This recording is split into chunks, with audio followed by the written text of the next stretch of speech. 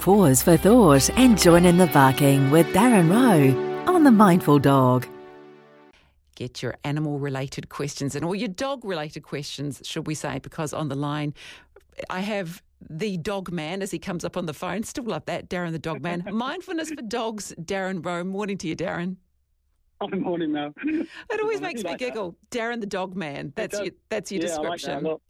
Well, it makes sense, doesn't it? Hey, so we've got through Guy Fawkes, because that was quite something. Well, when I say we've got through it, it's probably going to go on for a few more days. So great tips that you gave us last week about looking after your dog. And you know how you talked about putting music and things on?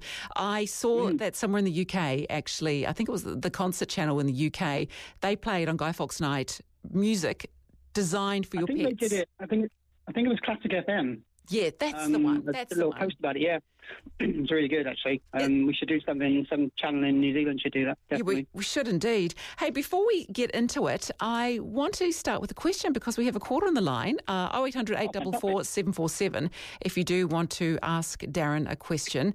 Karen, good morning to you. How are you? You're on with Darren. Morning, Karen. Yes, I am. I'm just on the queue. You are. So what's your question?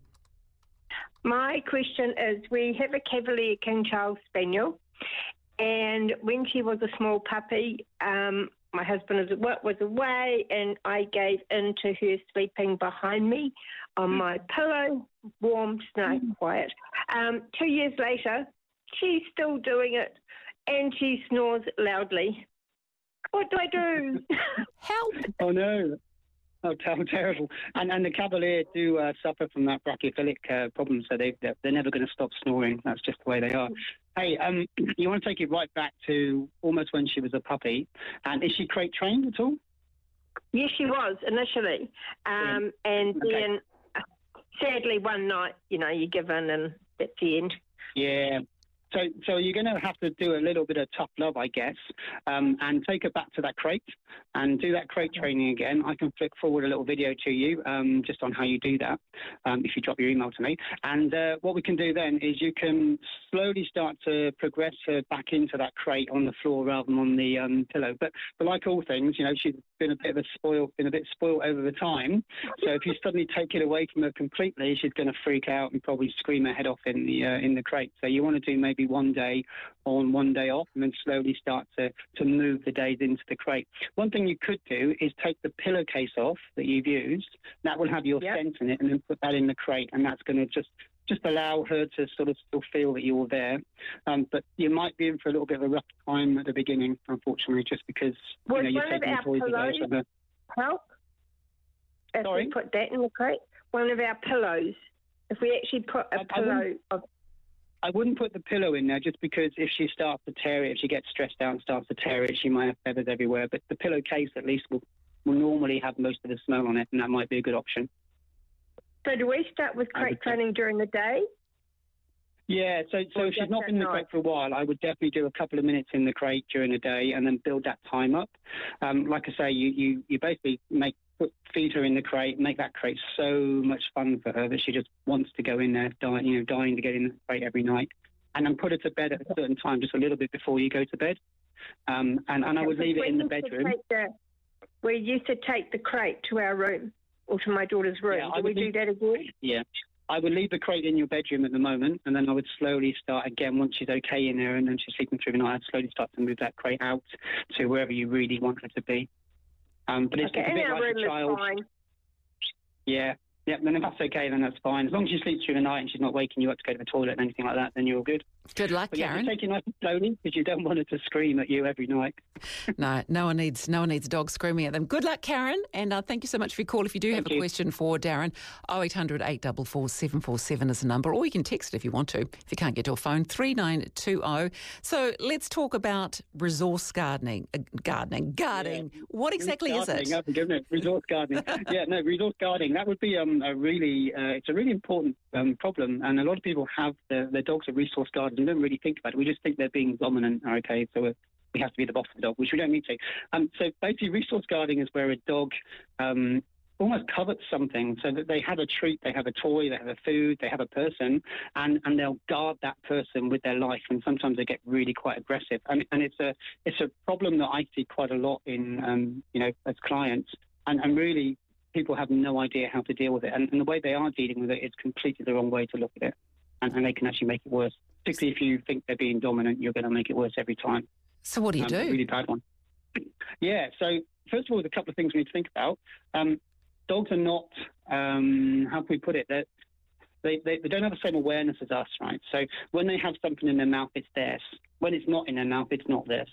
Okay, or if it's close to them, and if it's far away, it's not theirs. So we need to understand that they're not the sort of thing, that's mine, I'm going to keep it, I'm going to guard it forever. It's just when it's in close proximity to them, it's theirs. And if it's in short resource, or short demand, so the fact that there's only one toy, and that's their special toy, okay, and if they can't get it all the time, then they're going to start to resource guard that toy potentially, yeah? Right. So we need to make sure that we're understanding that, first of all, that if it's only there occasionally, like food only goes down once a day or twice a day, then they're going to guard that resource if they're a resource guarder. Now, not all dogs are resource guarders, right? But if they've been, and again, it goes down to good breeding and good breeders, if the breeder hasn't done the right thing and hasn't managed that resource guarding as a puppy, then you'll have inherited a problem, which never goes away, guys, okay? Resource guarding can be managed, it can be trained, but it never goes away. So you really need to make sure you're on top of that from the day one. As soon as you see your puppy or your dog start to resource guard, you've got to get on top of it. Okay. Get a trainer in, or get some really good advice from here. Now, the advice I'm going to give you doesn't take over a dog trainer, okay? So have a go, but then get a dog trainer to help you with this, if that's the case. Okay, so this is really important. It is, because you're going to get bitten. Because the most important thing is it never goes away, and it never gets better by itself. It always gets worse, right? And the reason I'm talking about it today is because I've had 3 or 4 clients this week, because I'm back training. I'm back training. Hooray! Outside, obviously. Outside. I've had 3 or 4 clients that have got resource guarders that have developed or come to the fore, shall we say, through lockdown, because we see it more during lockdown too around the dogs. So never punish your dog for resource guarding, because if you start to punish them, they're going to covet that even more, and they're going to want to hold on to it even more. Right? Never forcefully try and remove anything from the dog's mouth. 2 reasons, really. First of all, they're going to bite you. But secondly, if you remove it from them, they're more likely to want to hold on to it even more, aren't they? Because then it becomes more of a resource to guard. Yeah, common sense again, but we don't tend to think about that. So what we've got to do is we've got to train our dog to trade for something. So we've got to get a really, really stinky, smelly chew toy. Ideally something a bit long, because if we have something a bit longer, then your hands aren't right near their mouths, right? And you're going to wave that around their nose, and you're going to make them want that so much that they're going to drop what they're holding, and they're going to grab your toy. Now, you're not going to let go of that treat. You're just going to keep it there, and you're going to slowly sort of like get them really interested in it and move them away from the object they've dropped. Now, most important thing, do not at any time try and grab the object they've dropped. Okay, don't rush to grab it quickly, because then that movement is going to attract the dog, and the dog's going to go towards your hand, which is then the object, and then they're going to start to bite you again. Mm-hmm. So you've got to totally ignore, no matter what it is, even if it's your $2,000 shoes or whatever. Okay. Seen that before. Okay. Then what you do is you move the dog away quite a distance, and then when they're really, really into that treat toy and they're just nothing else matters, that's when you go casually, calmly and quietly, just go and pick up whatever the object is and put it away somewhere safe so the dog doesn't steal it. And you keep doing that over and over again, so that it's the exchange that's the important bit. You're trying to change the dog's long-term way of thinking as opposed to short-term. Right, okay. Is there any particular chew toy you should be looking at, or is it just something that's long so your hands aren't going to get nipped? Yeah, I would just grab something that really, some of those sort of leathery ones, if you call it. I don't like the some of the leathery ones, but if you any long toy, if you dip it in something really stinky, so dip it in pilchards or something like that, mackerel, something like that, then it's going to smell for the dog, isn't it? So have those at hand, obviously, because if you've got a resource guard, this is something you deal with every day.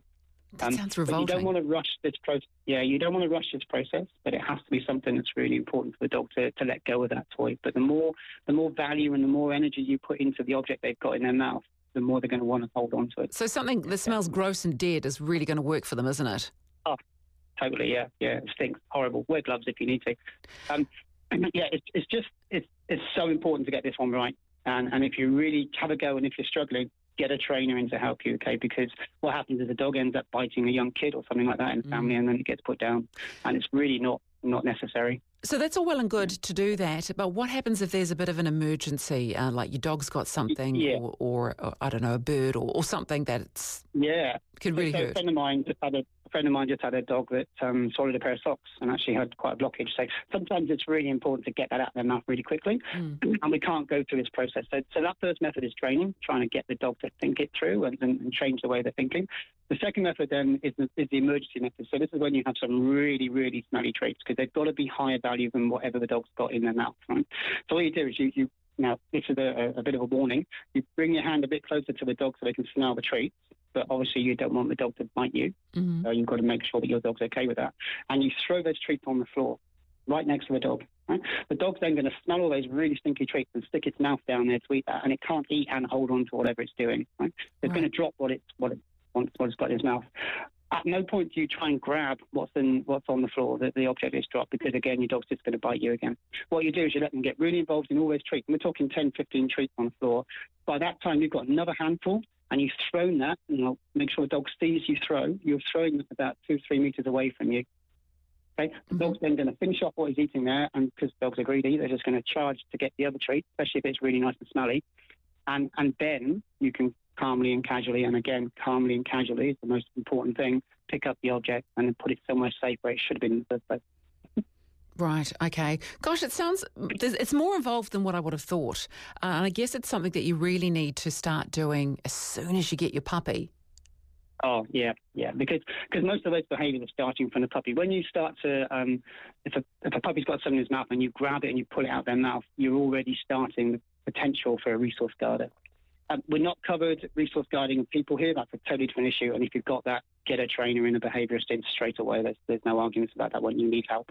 Yeah, but if it's something in their mouth or it's their food, we've got a resource guarder. There's a puppy. She came into us. We've done loads of things. We can manage it now, but she gets fed in a crate because we don't want any hassle. We don't want her to feel stressed out because someone could steal her food. She knows when she's in the crate, no one can steal her food, and she can just happily eat it, and then she just walks off, and then we pick her bowl up. Right, so it's not so much about you don't fix it, but you manage it. A lot of it, yeah. And in time, when you change when a dog doesn't do something for a long time, then the habit starts to break. But you need to give them the opportunity not to do the behaviours, not to aggress against you, and then they'll start to think, well, maybe I don't need to as much. But yeah, you're always managing this kind of behaviour. It's not something that gets completely trained out of the dog. Okay, we've got a question come in. In my opinion. Yes, so try it. If in doubt, get a trainer and to sort this out because it could be long-term issues. Let's end on a question from Julie, and it's an old favourite of ours, this question. We have a husky collie cross, a lovely 11-year-old boy. We introduced a kitten a year ago. They've become good buddies. However, the dog has developed a great taste for his poops in the garden. It smells disgusting, but I'm concerned it's not good for him. He had diarrhoea yesterday. Could this be related? Any suggestions? Appreciated. Totally, yeah. And cat poo, I think, is the worst one ever. There's so many. If you go on the internet, there's so many different things that people say. I think personally, the only way to get around that, I think it's called copy something. I can never remember the name of it. The only way to get around it, in my opinion, is you cleaning up the poo and it not being available. Because I've never found a way I've never found a supplement or training really that works around that. It's about you cleanliness, about picking up the poo, making sure it's not available for the dog to do. Again, it's a habit. Dogs get used to it. They watch the cat, it poos, and the cat poo's really smelly. Probably the cat poo is really smelly as well. So it's a habit that they get into. So yeah, you've got to get out there and you've got to clean the poo before you let your dog out. Easier said than done, because cats can stealth poo. You don't know where they're going. It is easier said than done, yeah, definitely. We've got a dog that eats his poo occasionally, and It's always when we just haven't got out there before he's gone outside and picked up his poo. He just goes, need a poo. He's a nightmare. He'll have a poo and he'll go and eat it straight away. Oh. He's got to be so quick. And on that, I hope you're enjoying your breakfast if you have just joined in and you're listening. Hey, Darren, thank you so much for your time. You tried that one. I did. No That's my bad. It always goes back to the gutter or to the poo. I hope that helped you a bit, Julie, anyway. So basically, you just got to get out there and clean it up because nothing's going to stop them. It tastes delicious. Darren, thank you so much. And if people want to find out more, best thing to do is go and follow you on Facebook. Yep, or you can check out the website. Mindfulness for Dogs. Always a pleasure talking to you and getting some advice on our pet pooches. You've been listening to Darren Rowe on The Mindful Dog, giving our canine friends a voice throughout the world. To find out more about what we do, visit our website at www.mindfulnessfordogs.com.